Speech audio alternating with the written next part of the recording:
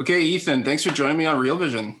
Thanks for having me, Eric. Maybe for the audience that isn't familiar with your background, you could do a little bit of an intro into, you know, how you got into the space and a bit of your background. I know you come from a pretty diverse background compared to some other people. You're not from finance, so take it away. So I think a lot of people, well, maybe on Real Vision, a lot of people are finance, but in the cryptocurrency world, there's, I think, a lot of diversity in background. So my pedigree, I guess, is in biophysics. That's what I studied in university.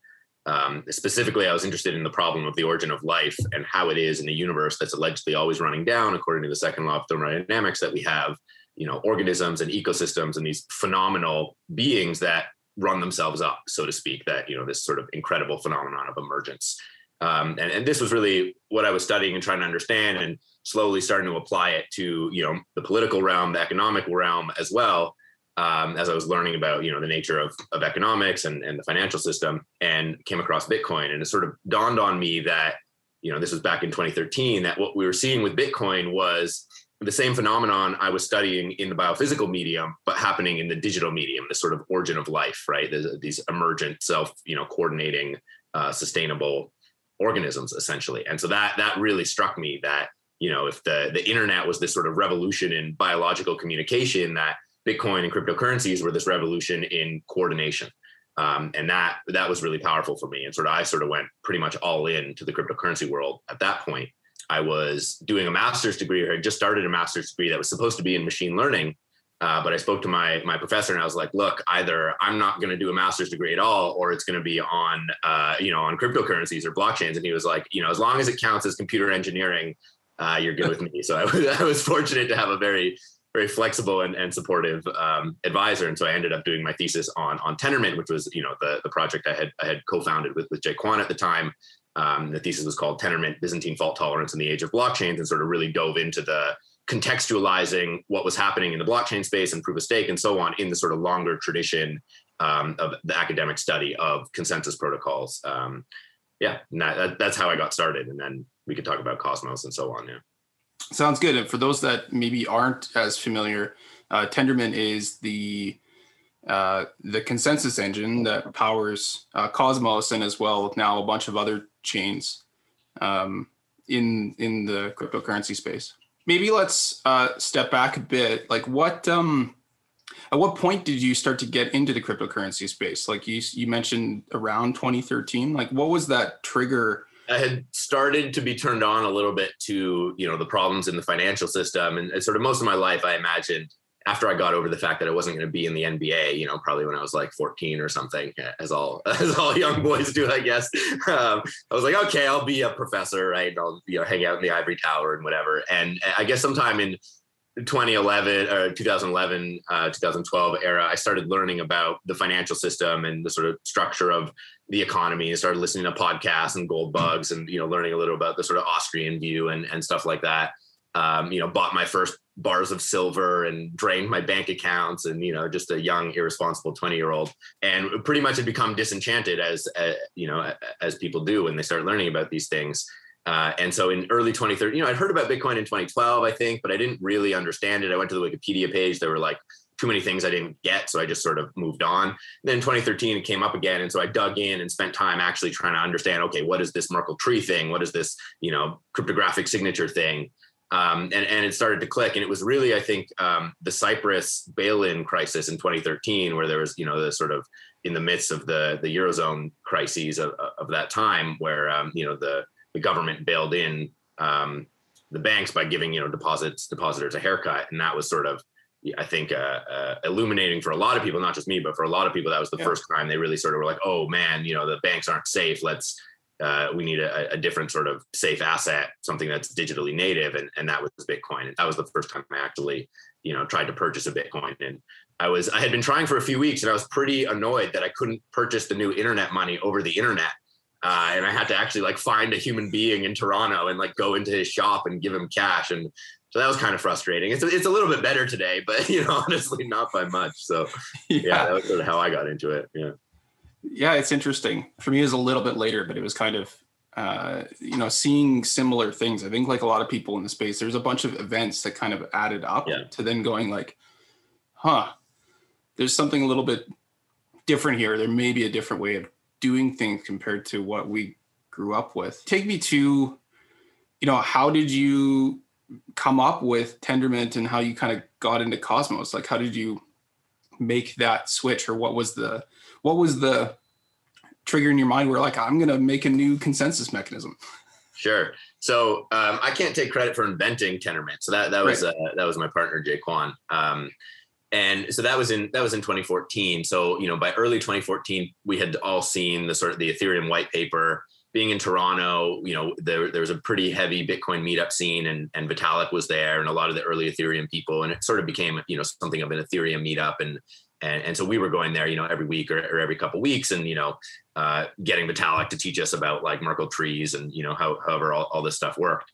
But that was also around the time that people were starting to think about new models of proof of stake, essentially, right? Ways to deal with the problems of proof of work. And there were already a few sort of existing proof of stake competitors like PP Coin or, NXT, I think already existed around that time. But the problems with them was that they, as people would say, in proof of stake, you have nothing at stake, right, which was sort of this, ironic quip that people would throw around. And so early that year, Vitalik had come up with this idea of what he called Slasher at the time, where to participate in a proof of stake consensus protocol, you would have to actually make some deposit of your stake and lock it up so that there would be something at stake. And if you were later found to misbehave or try to cause a fork, you would lose that deposit. And that was very inspiring for a lot of people. And it was around that time that it was like, okay, Ethereum's going to ultimately move to proof of stake. Of course, we're, 7 years later and we're not quite there yet, but, there's been a lot of progress. But anyway, I think it was around June that Jay Kwan came up with the Tendermint protocol, and he was sort of, going through older academic literature on Byzantine fault tolerance and consensus protocols, and found some stuff that he could understand and could basically modernize into the blockchain context, and that he felt he could use for public cryptocurrencies and so on. And so, I had heard him on a podcast talking about Tendermint, this new consensus without mining approach, and I was pretty taken with that. And sort of later in 2014, I was working for a company now known as Monax, then they were called Eris. They were basically the first company to try to commercialize the Ethereum technology, to bring the Ethereum virtual machine and so on to enterprises. And we knew that in order to do that, we needed a better consensus algorithm. We couldn't use the Nakamoto consensus and the proof of work and so on. So we were looking for an alternative. And so when we came across Tendermint, we were like, oh, this is maybe this, not only could this work because it uses, classic academic consensus protocols that could work in enterprise, but it could also work for the future of cryptocurrencies and blockchains more generally. And so that sort of kicked off my collaboration with Jay. And so I was sort of like his, first follower, so to speak. And we sort of co-founded the project moving forward from there together. And by 2016, after I'd published my master's thesis on Tendermint, we were looking to actually now sort of move away from the enterprise model and bring this consensus protocol to life in the public realm, right? Going back to the roots of sort of public cryptocurrency networks and solving some of the outstanding problems in the existing cryptocurrency network: speed, scalability, security, flexibility, and so on. And so that led us to come up with this model for Cosmos, which was the idea that, in the future, there's going to be many, many blockchains, thousands, if not millions of them. They can't use proof of work, obviously, because it's too destructive and energy intensive. So we need a friendly, sustainable alternative. And that is the model of Tendermint and proof of stake. And we want each community and each group of individuals or whoever wants to start such a chain to have sort of ownership over their blockchain sovereignty, as we call it, and yet still have all the different chains be able to interoperate with each other. And so, from that sort of desire and motivation emerged the Cosmos vision and values of sovereignty and interoperability of a world of millions of chains where each community is sort of sovereign in their own right and yet interoperable with all the others. And that sort of birthed the Cosmos project in the summer of 2016. And, 5 years later, we're starting to actually realize that vision with now, over $100 billion, I think, worth of market cap on different Cosmos-based blockchains. And our inter-blockchain communication protocol, IBC, is now live. So those chains can start to communicate with each other. And, there's a lot more coming. Yeah, I think that was a major step. Thanks for the great overview and background. It's fascinating, like the transition, as well as, I think when we met, originally, this was about a year and a bit ago when we met. I was really impressed with the engineering thought that went into Cosmos. Like, really, because I think one of the challenges that anybody who's worked in Ethereum and Bitcoin is that those projects are pretty monolithic, like big in the sense that the code base is reasonably big. It does a lot of things all in one single code base. And usually the trend in software engineering has been to kind of componentize things and break things up into their different architecture layers.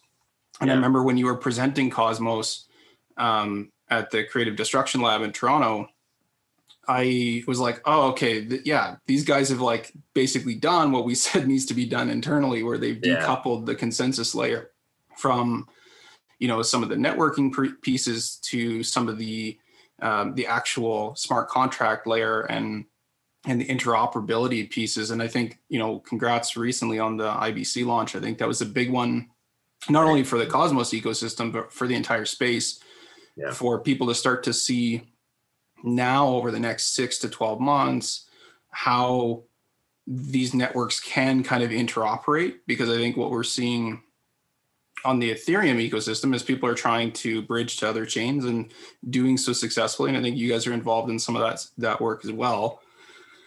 But it'll be interesting to see how that kind of common underlying stack of technology, whether it's the consensus or the APIs themselves, if that really starts to expand all these networks quite quickly. I think that's my thesis, is that, right now what happened is Bitcoin was kind of this base money layer, essentially, or store of value layer that a bunch of chains kind of built on, and that seeded a bunch of these networks. But then Ethereum came along and made things more programmable. So everybody jumped to that. And then very quickly, I think, Ethereum kind of snowballed almost a little bit quicker than I think everybody anticipated in terms of the actual software engineering structure. Like, the software teams, I think, are working quite hard on that. But the challenge is that it's still pretty clunky to work with, like anybody who's actually doing dev with Ethereum is like, it's still pretty clunky compared to, it feels like 1990s kind of a little bit, or like early web. And I think with these next layers, what we're starting to see is, because of that decoupling, people are built on ERC20s because it's become this common spec for issuing a token, which has worked out really well. But I think what you guys have done is, like, to me, separated these different layers and made it so that people can kind of mix and match even the underlying core pieces in order to build their own networks and still have that underlying tech so that they can all talk to each other. And I think that's a really key piece, because that's not really something you can do easily within the Ethereum ecosystem. Like, it's still not super easy to have even two Ethereum chains necessarily interoperate. That's right. Yeah. Yeah. I mean, a big part of our motivation, it's funny, we saw this in 2016, and it's still kind of the case today, even though it's starting to change, was that the stack for building blockchain applications was very monolithic. At the time, you had a limited set of options. It was take the Bitcoin code base and fork it, right? It wasn't modular at all. The whole thing is sort of compounded together. And, Bitcoin core developers over the years have done a lot of work to improve this, but still largely the same situation, right? If you want, you basically have to fork it, right? And so Ethereum came along and said, okay, instead of that, let's build an entire virtual machine environment so people can build smart contracts that will run on top of our virtual machine. But the virtual machine design, it was a toy. It never really should have gotten out in some regard, right? It's not a safe design. There's a lot of quirks and a lot of flaws, and everyone knows this. This isn't like a secret or some kind of attack on Ethereum. Like, it's well understood that there are problems with the Ethereum virtual machine and with Solidity and so on. And you're relatively confined, and worse, not only you're confined to that development environment, which is still quite immature, even though it's the most advanced in sort of the smart contract world, you're stuck. As an application developer, you have no sovereignty, right? You're sort of beholden to the whim of the larger Ethereum network, right? And there's good and bads. On the one hand, the security is sort of provided for you, right? You don't have to worry about coming up with your own security for the network. The Ethereum miners take care of that for you. But they can make changes, and if the Ethereum network upgrades, or if the gas prices get too high, it could completely mess up the economics of your own application, right? And so it's very similar to like, a city-state 2000 years ago being taken over by the Macedonian Empire, right? Where it's like, okay, now you don't have to worry about coming up with your own army and defending yourselves, but you do have to pay taxes to Alexander the Great or, whatever. And so there's sort of that loss of sovereignty. And so, the Cosmos idea was essentially to solve both of these things, to restore sovereignty by, through this model of application specific chains. So rather than like the notion of a world computer that would handle all of the world's computing and you just have to write your contract and deploy it and forget about it,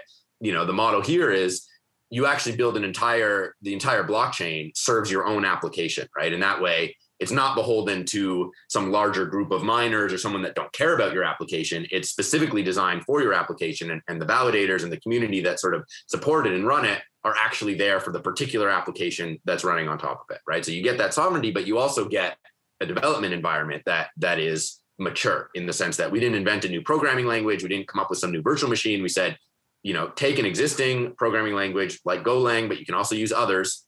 We built a framework so that you can actually build applications, batteries included, but you can plug in at whatever level you'd like. So if you want maximum flexibility, you can do whatever you want, add whatever level of concurrency or cryptography primitives, the sort of anything you can program in Go is accessible in a Cosmos-based blockchain. Or you can take the batteries included approach and sort of just write a little module and inherit everything else, the proof of stake, the governance, the cryptography, whatever, from the sort of larger Cosmos SDK framework in Go. And so that has really resonated with people. And one analogy we like to use is sort of, you can imagine Bitcoin is like a very early stage computer. It takes up a whole room. It doesn't have much functionality. Not that many people can use it, right? And Ethereum is like, moving to this like mainframe timeshare model where lots of people can use it, but they all have to log into the same mainframe. It still takes up a whole room. It's kind of in one place. And there's this, this idea that, one mainframe will carry all of the world's computing, right? Obviously that's ridiculous. And that's not what happened. What happened is we got,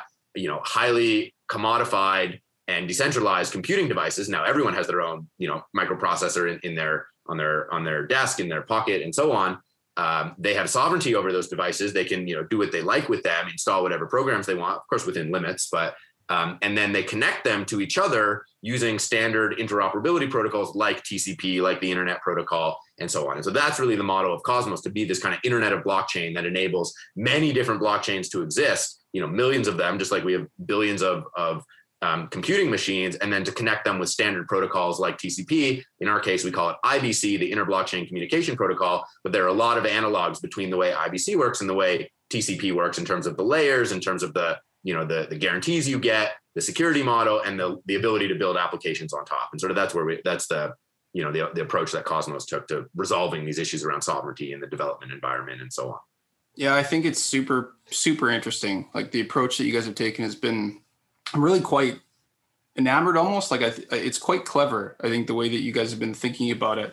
And it took me a little bit, maybe because I'm a little bit behind you or a little stupider, but it took me a bit to kind of wrap my head around how that might start to work and how some of these networks start to scale out. But I think we are seeing that emerge, that, regardless of whether it's Ethereum and even some of the layer 2 stuff that's happening, or whether it's different layer 1 chains. So we're seeing basically, in order for things to scale out, you do need to have a bunch of sub networks, so to speak. And I agree with you. I remember we're talking about this, that I'm with you in that we're going to see a bunch of purpose-built interoperable chains. And we're starting to see that, I think, emerge now, even with, Binance Smart Chain and some of these different attempts at creating things that are purpose-built. I know there's stuff happening in the Cosmos ecosystem, like Terra's blockchain around payments and some of the money flows, maybe to simplify a bunch of the stuff that we talked about for people who aren't developers. I think the way that I look at the Cosmos ecosystem and the stuff that you guys have built within Cosmos is it's really a toolkit for anybody to build their own blockchain networks. But because you're using the same common APIs, other chains that are built with that same toolkit can easily interoperate. That's right. And that's how you can get that scaling, as well as the ability to control, to build things that are application specific and that work really well and have core primitives built into the network that work well for the application you're trying to use it for, whether that's lending or payments or money market or voting and governance or all sorts of different applications. So I think that's the way that I've kind of looked at it. Maybe you can go into a little bit. We didn't touch on, you were involved in Cosmos before.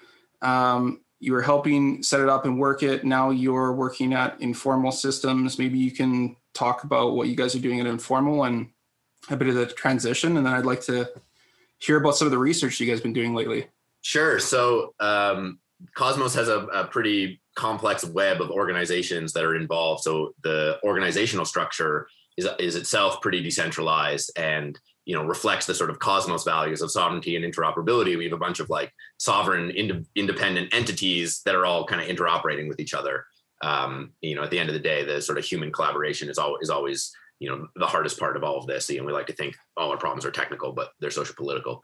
And at some level economic. But anyway, so there are a number of Cosmos entities that I've been involved with and am still involved with. There's the nonprofit, the Interchain Foundation in Switzerland, which I'm on the foundation council, essentially a board member of, which funds a lot of the development. There's also the Tendermint Inc. company in the US that I helped co-found and build up. I was the CTO there for a while. There have been some changes there over the last couple of years, but they're still doing a lot of development, design, product work, and especially these days on the decentralized exchange that's about to launch on Cosmos, hopefully in around a month or so. Sometime last year, so I had gone from the Tendermint Inc. to the Interchain Foundation to build up the sort of nonprofit capacity, the grants program, stuff like that.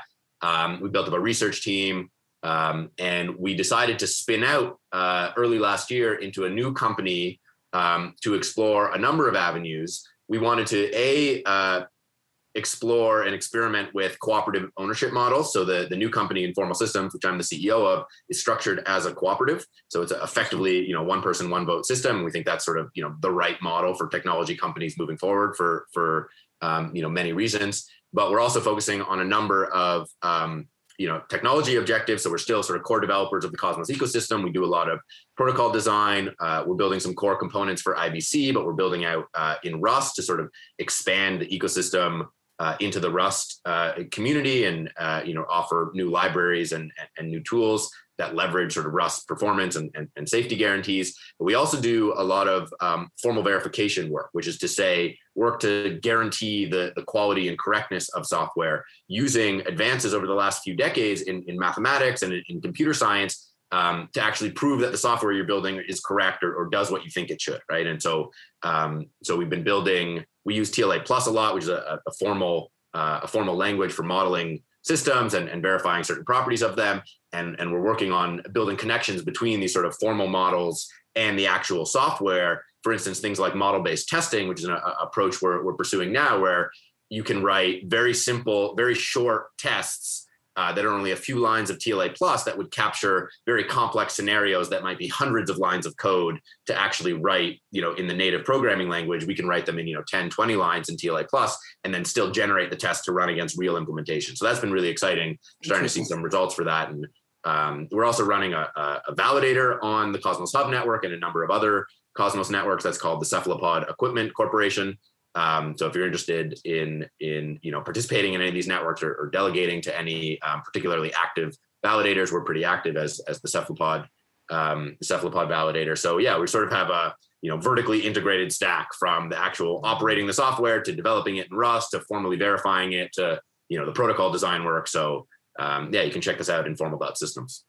Yeah, interesting. So you guys you're still heavily involved in the Cosmos ecosystem, but what's obviously been happening is that it's decentralizing over time, right? That's You're right, having more and more parties or entities get involved in various capacities.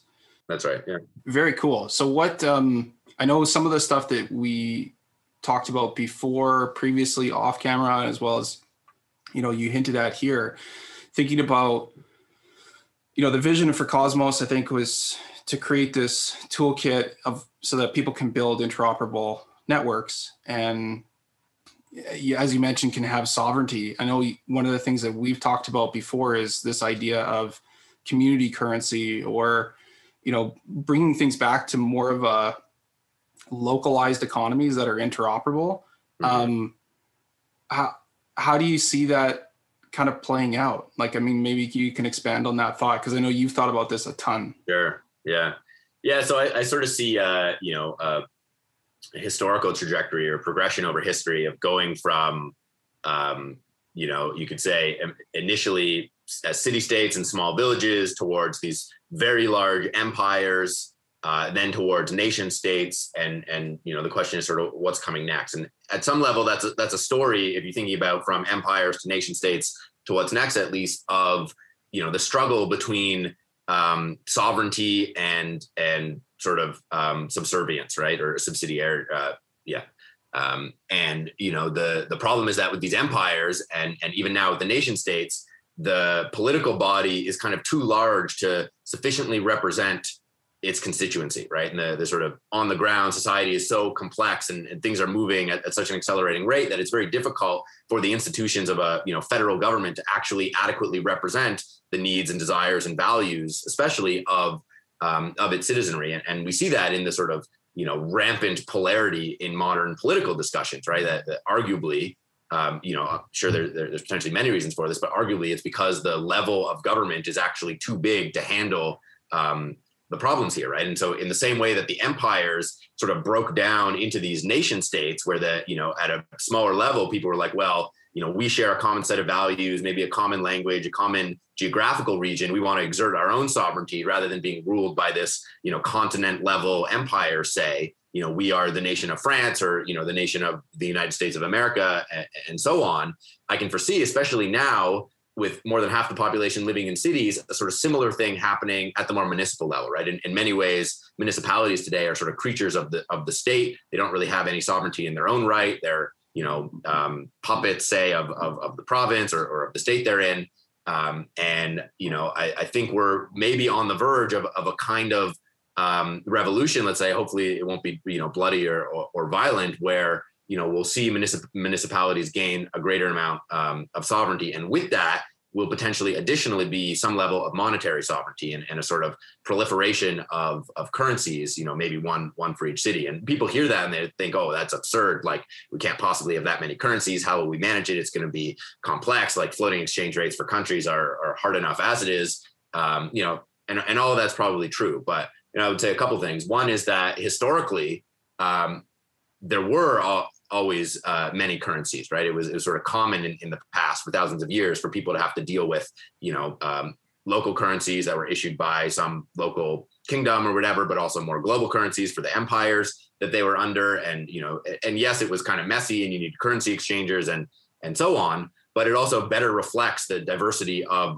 the world. And trying to sort of denominate everything in a single global currency, I think is a big mistake and the source of a lot of our problems, because it's sort of too low dimensional to adequately reflect people's actual values, right? And hence we end up chronically undervaluing the things that actually keep our society alive. And this is sort of, best demonstrated in the way that, in the sort of the issues with essential workers that the pandemic has brought out, that the people we claim are the actual essential workers for our society are somehow, paid the least. So obviously there's something fundamentally wrong in the way we value things in society. And, to my mind, a significant, one major reason for that is because we've tried to use only a single currency that's issued by, a single nation state to capture all of the world's, to denominate all of the world's value. And I think that's a big problem. So the blockchain space has, developed and evolved a number of new primitives in the decentralized finance world, things like bonding curves and automated market makers that can actually do a lot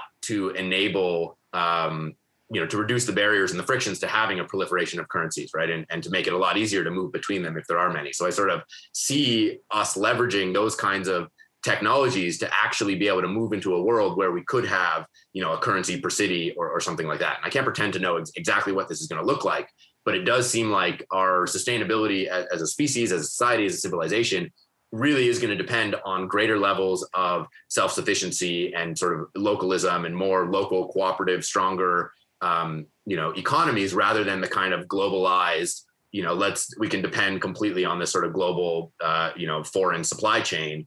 COVID, I think, really helped illuminate why that's a problem, those sorts of dependencies. And a lot of, countries are now looking at, we better make sure we have some local supply chains. And that's one thing that's sort of getting the ball moving on this. But I think there are larger trends as well that are just going to keep pushing for more, more local sovereignty and more self-sufficiency. And that doesn't necessarily have to come at the expense of global cooperation, right? I think that there is a world where we can sort of have both and constantly be negotiating, both local sustainability, but also global cooperation. And the proliferation of municipal currencies is going to play a role in that, because I don't really see them all as fully independent, but as part of, what I call a fractal hierarchy of money. That will span from sort of the local money to global money and back. And again, I can't pretend to know exactly what that's all going to look like, but I think these themes of municipal sovereignty, of this sort of monetary revolution we're undergoing in cryptocurrencies, and the ability of these new primitives like AMMs, automated market makers, and bonding curves to actually provide new approaches to macroeconomics and to bridging these different let's say currency regions together, is sort of unexplored territory with a lot of potential. So that's sort of what I'm looking forward to, and the sort of longer term vision of Cosmos that has really kept me super motivated is really this model of localism, of empowering smaller local communities, of being able to better isolate, or not isolate, it's not the right word, but protect communities from large scale global financial fluctuations, right? To not have some little bank failing over here cause a massive cascade across the financial system that causes all these people in unrelated rural communities to lose their jobs, right? So building a sort of more sustainable, anti-fragile ecosystem of economies rather than this one highly coupled, highly fragile global system. That's really what I'm working towards, and I think what the Cosmos project and vision is really about. It's really interesting. It's a really different view, I would say, on the current state of the world, because right now, the internet basically opened up, and travel, of course, but internet in particular really opened up the world to everybody. And so I think, what you're kind of suggesting is that maybe there's a better way to actually bring some of that back, so that we do have a bit more, almost a return to tribalism, sort of, because I think we do have almost that happening already in the cryptocurrency space, and even on the internet as a whole. You have your tribes or subreddits that you maybe subscribe to, of people that you kind of agree with or have a particular view on or particular interest in. Lots of people in their communities, and even in there's still existing places where they legitimately have a tribal community where it's 100 people or 150 people, 200 people. And I think there's I forget the study, but there was something basically that I read that you really, as a person, can really only have a certain level of meaningful connections. Sure. Where before the level of human connection starts to degrade over time because of the anonymity, or because you haven't built a bond with somebody. And I think that, for I remember, it was somewhere in the 150 to 200 person range, or 100 to 200 people. And I think that, it's really interesting to be able to take that concept that hasn't been able to scale, basically because of physical and because of the barriers around money, and being able to do commerce is really clunky. And, because people have tried local currencies. Sure. But then now I think you're right, with some of these technologies that have emerged, it could be possible to take that same concept, but then scale it to be able to be interoperable around the world. And so I think, I remember when you first told me this, I was like, this guy's crazy. I don't think this makes any sense. But we've come around. The more, I think COVID has actually highlighted some of this, like you mentioned. Yeah. But I think even, it's interesting, the more that I've dug into this idea, it could work. I mean, I think there's lots of barriers, sure, lots of challenges, but I think it could work. I mean, I'm in Calgary, for example. You're in Toronto, I believe, Waterloo area. And in Calgary, we've had a Calgary coin for a long time. Sure. Nobody uses it. Right. Part of that's because of the tooling and acceptance. Yeah. There's those network effects that need to be built up, as well as the ease of use. But I think a lot of, we've seen experiments even recently where people were doing local stimulus amid the COVID pandemic to try and encourage people to shop locally or be able to spend. And so I think there are sentiments moving that direction. It'll be interesting to see how some of this stuff plays out over the next bit. How do you think kind of leading into that, what do you think is sort of required? And I guess one of the questions that I've kind of had is like, super cool idea if people can basically make their own currency and run, program their own values into their own networks and then have them interoperate. And even, maybe even you have a floating like open market exchange rate for, Calgary coin versus Toronto coin, for example, or, Mumbai or, Rio. Like you could have these different things based on almost taking it one layer lower. But do you think that's actually, I guess, viable, or how do you think that something like that may happen? Because I know you've been doing a lot of research into the history of banking and, community banking and some of the challenges around our current, I guess, structural financial system and the challenges there. How do you kind of see these things? I guess first off, what's the problems that you're seeing with our existing structure? Like, why is it no good, other than the fact that you could have these cascading effects? Like, wouldn't this make it worse? And if not, why not? Maybe you can dive into a little bit of that. So, I should hedge all this by saying I'm a complete amateur economist, so I have no economic credentials, and these are most of this comes from my biophysical intuitions, let's say, right, from studying ecosystems and organisms, and my understanding of what sustainability means and the organism as the sort of quintessential sustainable system, right?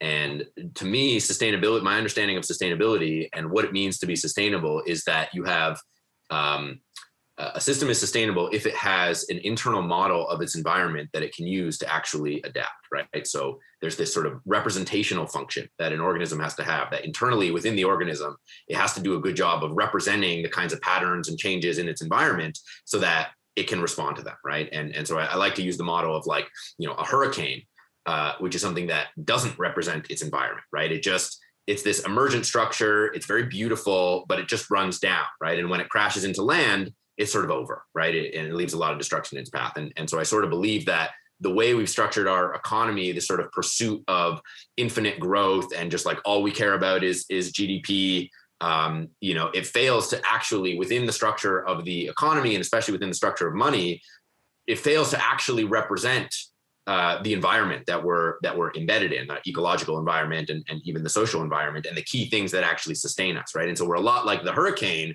maybe our economy is this sort of beautiful emergent hurricane-like structure, but because it fails to represent its boundaries, it's just going to crash into them and burn, right? And that's sort of the path our economies are headed on. And so, at some level, I'm, trying to understand how we can correct that. But then there's this sort of deeper, maybe not deeper, but this other component, which is like the structure of our monetary institutions and just how much they have contributed to inequality in the world through the sort of, pathway that money takes to getting created and then distributed, right? And the sort of, Totally. Starting at the central banks and then being distributed to the sort of, dealers at the banks and so on, and trickles down, and mostly has just led to, trickles down, but has mostly led to like, financial asset bubbles. And doesn't actually seem to get into the hands of people, and levels of inequality are just, growing rampantly. And so obviously there's many reasons for this, but one does seem to be this sort of, current structure of our monetary systems. And so, how do we actually address this? How can we build real local economic systems that can fix things like this or start to chip away at them? And you look at a lot of these community currencies like the Calgary dollar, whatever, the Toronto dollar failed. I don't think it's around anymore.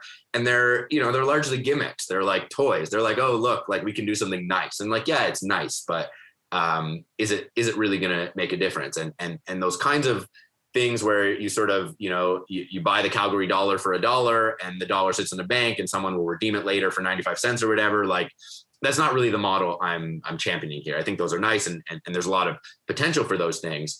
More so, the things I've been quite inspired by recently are mutual credit systems and more generally liquidity saving mechanisms, liquidity saving is something that's well understood by financial institutions, right? At the end of every day, all the banks get together at a clearinghouse and they net out all the payments between each other so that the amount of cash that each one has to come up with to sort of settle their balances on, at the end of the day is minimal compared to the gross flows, right?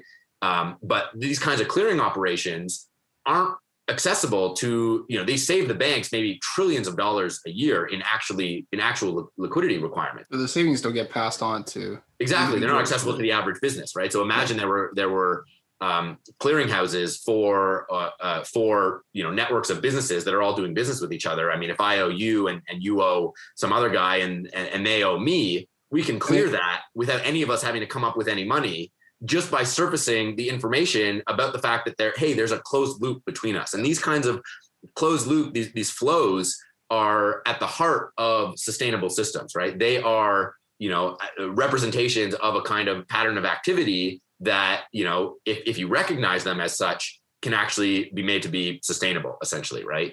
Because you don't have to come up with new inflows to support them. You can just sort of clear them and sort of keep them going. And so, the sort of at the heart of what I'm aspiring for, or what I'm proposing or pushing is this idea that just by surfacing information about local flows in economies and these kinds of local loops, we could actually save small businesses huge amounts of liquidity, which directly affects their bottom line, because no longer do they have to come up with the cash; they can just clear it with each other. And that by doing that, we can start to actually grow those kinds of loops, right? And thereby sort of compound wealth and value in local economies by strengthening the sets of flows and thus the local supply chain and so on. And so there's a number of examples of relatively successful mutual credit kinds of systems like this. So there's the Veerbank in Switzerland, which emerged after the Great Depression in the 30s, and a lot of community currency showed up after. When there's a serious credit crunch and liquidity disappears, there's still lots of goods and services. There's still people that need things, people that offer things, but the medium of exchange is gone, right? And so what do people do is they start issuing script, they issue other media of exchange, right? And or they barter, or they borrow other mediums of exchange. I think we're seeing this play out in real time in Venezuela right now, right? For the most part, people are using US dollars to transact as much as they can, because nobody wants to hold the devaluing currency. It's a game of hot potato, basically. Right. But in the case of the 30s, it was the US dollar that had a liquidity crisis, right? No one could even come up with US dollars. And so there were all these community currencies that emerged, and most of them got stamped out because the central banks were like, no, we don't want anything to do with this. But the Veerbank got around it by just incorporating as a bank, right? And so they're a mutual credit system that's probably the longest lasting and the largest example of a complementary current system that, there's some research that shows that it actually has a meaningful impact on stabilizing the Swiss economy, especially during liquidity crises or larger sort of credit crunches, right? And so there was a paper also earlier this year on liquidity saving mechanisms that studied the Sardex mutual credit system, which has emerged in Sardinia, but also a trade credit clearing system in Slovenia that's operated for a few decades, that allows small businesses essentially in Slovenia that trade with each other to clear their credit, right? So essentially saving their liquidity. And what this paper showed is that if you were to combine these two mechanisms of this sort of trade clearing plus mutual credit for a network of small businesses, you can save them up to 50% of their liquidity requirement. That's effectively like cutting your costs or expenses in half just by surfacing the information about who you're trading with, right? So, for me, the problem with our monetary systems is they don't actually surface this kind of information. It's very centralized, abstracted, high level, like, oh, the central bank, we can tweak interest rates and print money and give it to banks, and then they'll lend it out. And that's our representation of the economy. That is, maybe that worked in the 19th century or something, or partially in the 20th century, but society today is way too complex for that. And I think we really need to have these more local mechanisms, these more local, you don't even need to create a new medium of exchange to do this kind of clearing, right? You just do the clearing and the debts are cleared, and that's that. And that carries a function of money, but it's not sort of, its own money, but you can build monies on top of that, right? And that's the direction I think can be, that has the most promise for actually getting the ball rolling, where you can set up these sorts of, business cooperatives, essentially cooperative between many businesses that do business with each other, that, enforce these sort of local supply chains and enable them to save potentially huge amounts of liquidity just by servicing the information about these closed flows. And even if it takes, 50 businesses to close the loop, there's still a loop, and you can still recognize that, and that's the sort of the stuff of sustainable economy. So that's the kind of thing I'm really excited about. And we see there's a project in Kenya that it's called Grassroots Economics that have sort of been doing this. They built a mutual credit system out there that they've been operating since long before blockchains came around, but now they've been leveraging the sort of digital currency technology and, bonding curves and so on to facilitate this. And they have like tens of thousands of small businesses doing this, engaging in this kind of commerce. And so that's the kind of model I think has a lot of potential. And, I'm not advocating that this is a replacement per se for central banks, or that we're competing with them, or that, they're all evil. Like, there's a lot of malice, I would say, maybe somewhere in the history, but I think a lot of bankers today, and, I've gained actually quite a bit of respect for the institutions of banking and, what they're actually trying to solve compared to where I was, say, 10 years ago when I was buying, physical silver. But the thing for me is I think we can actually build a better foundation for national currencies by sort of connecting them to these webs of local currencies. And so we can sort of build up the structure of a national currency as a representation of, these more local media of exchange or credit clearing systems and so on. So that's sort of, what I'm working towards. And I surely don't have it all figured out. I think there's tons of research that needs to be done. We need to sort of revive the field of, optimum currency areas. And, I think a lot of people just kind of concluded, oh, the optimum currency area is the whole world. And so, everyone should just use the US dollar, but like, I don't think that's good. So no, I think with every experimentation, you end up learning, right? You end up having some byproduct or some side effect that wasn't expected, but that's part of progress. It's been a bit since we chatted, so it's really interesting because we've been thinking about very similar things, but from afar. And I think, you're totally right. I mean, this is actually one of the things that we've been working towards at Bidali too, is that coming from a different area, we started off doing stuff in the gift card space. So, I mean, to bring it back to what we were doing, the initial idea was, look, we think that the future of money is going to be crypto in some form because it's just better. Like, overall, more secure, more auditable, easier to move around, all these things. It's just better. But how you realize that vision is you need, stability. You needed a bunch of the infrastructure to be able to exchange currencies. You need the ability to send and receive it easily and accept it as a payment. And so I think right now we're at this inflection point where, people have been able to accept payments in Bitcoin and other things for a decade now. But usually the question is like, well, how do I actually take the value that I've received and use it to, as a business, like pay my employees or pay for my rent or pay for the supplies that I need or pay my supply chain. And, part of that's a network effect that needs to be built up by people starting to accept this, but there were barriers to that in terms of tooling, ease of use, and even stability has been a big barrier. The volatility is not conducive to this. So I think this is where now with dollar pegged crypto assets giving us the perceived stability that we've got right now, that makes it a lot more palatable. And that infrastructure, that's basically what we've been building towards over the last while. In order to start to do that, though, we said, okay, you need to be able to spend at places you care about. So we're like, what's the easiest way to do that? Well, we could enable people to buy gift cards. And as a result, this was 2 years ago, as like a prototype, or 3 years ago now. But we recognized that even within the gift card space, that especially over the last year, I was like, wait, these are just mutual credit systems. What if you could actually swap like Amazon dollar for Walmart, or like a local currency for Amazon, and like, basically make all these things interoperable? You could enable these mutual credit systems, which would save, as you mentioned, I didn't know it was as high as 50%. I'd seen that paper, but hadn't had a chance to read it yet. And I mean, even what we identified is like, look, at a minimum, you'd be able to save people, 10 to 15% and be able to actually pass those savings on to a consumer, a business would.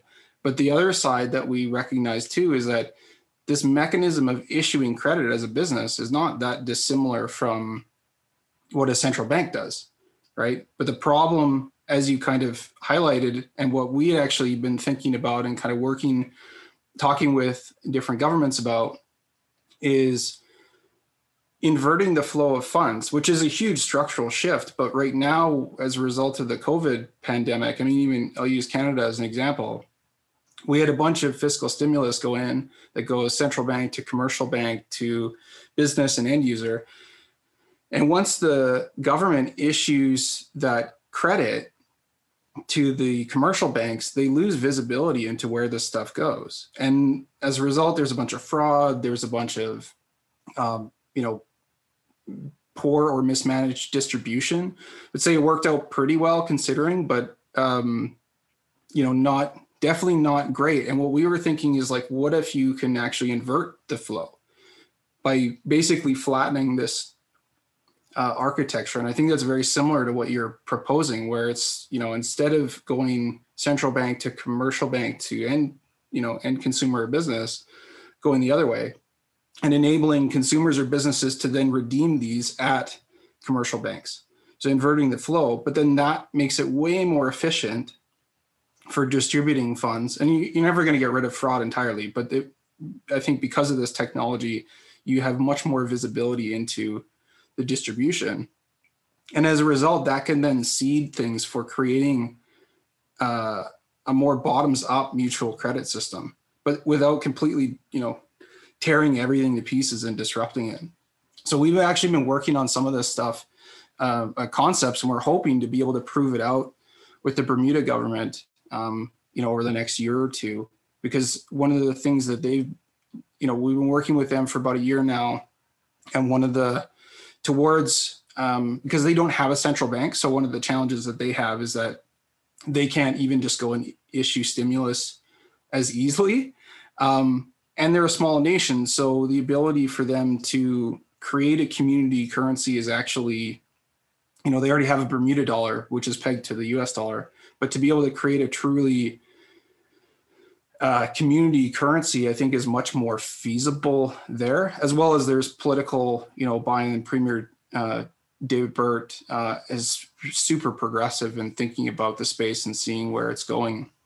But I think to me, the challenge that we've had to date around some of this is that, to your point about surfacing that information, we have the internet of information, right? So right now there's an asymmetry where information travels much, much faster than value can transfer, right?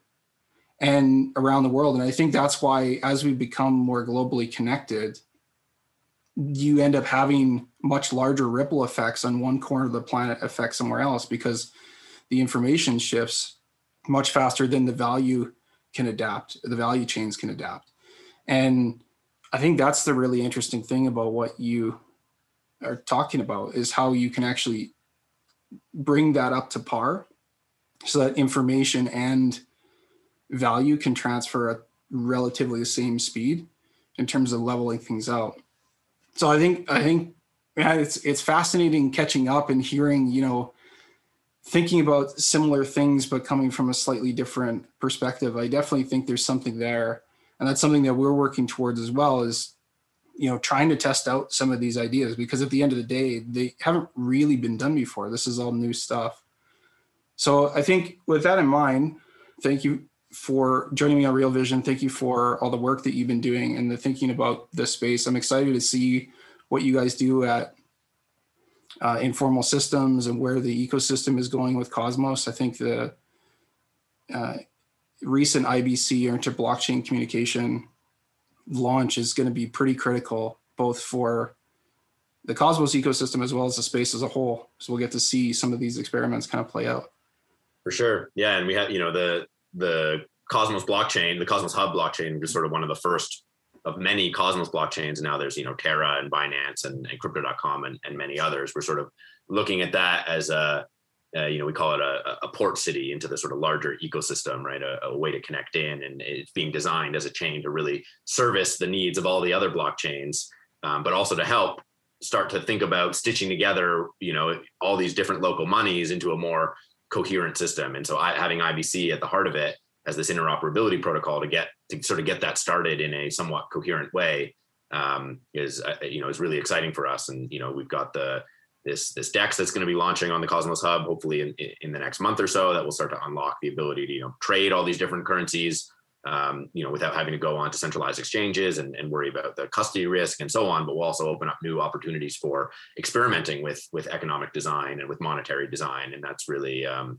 really excited about that, about the future of the Cosmos Hub and the larger ecosystem, and monetary localism in general. So it's fascinating. It's going to be really exciting, I think, to see what happens over the next year or two, even projecting 5 years out. I mean, I think right now we're at a state where nobody really knows and truly where the world's going, both on a political side as well as the financial side. I think the general consensus is it's not going the way everybody had hoped or planned.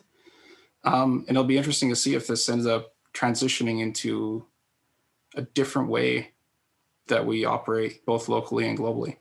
So, for sure. Yeah. A pleasure as always, Ethan. Thanks for joining me. Thanks, Eric. Thanks for having me. See ya. Take care.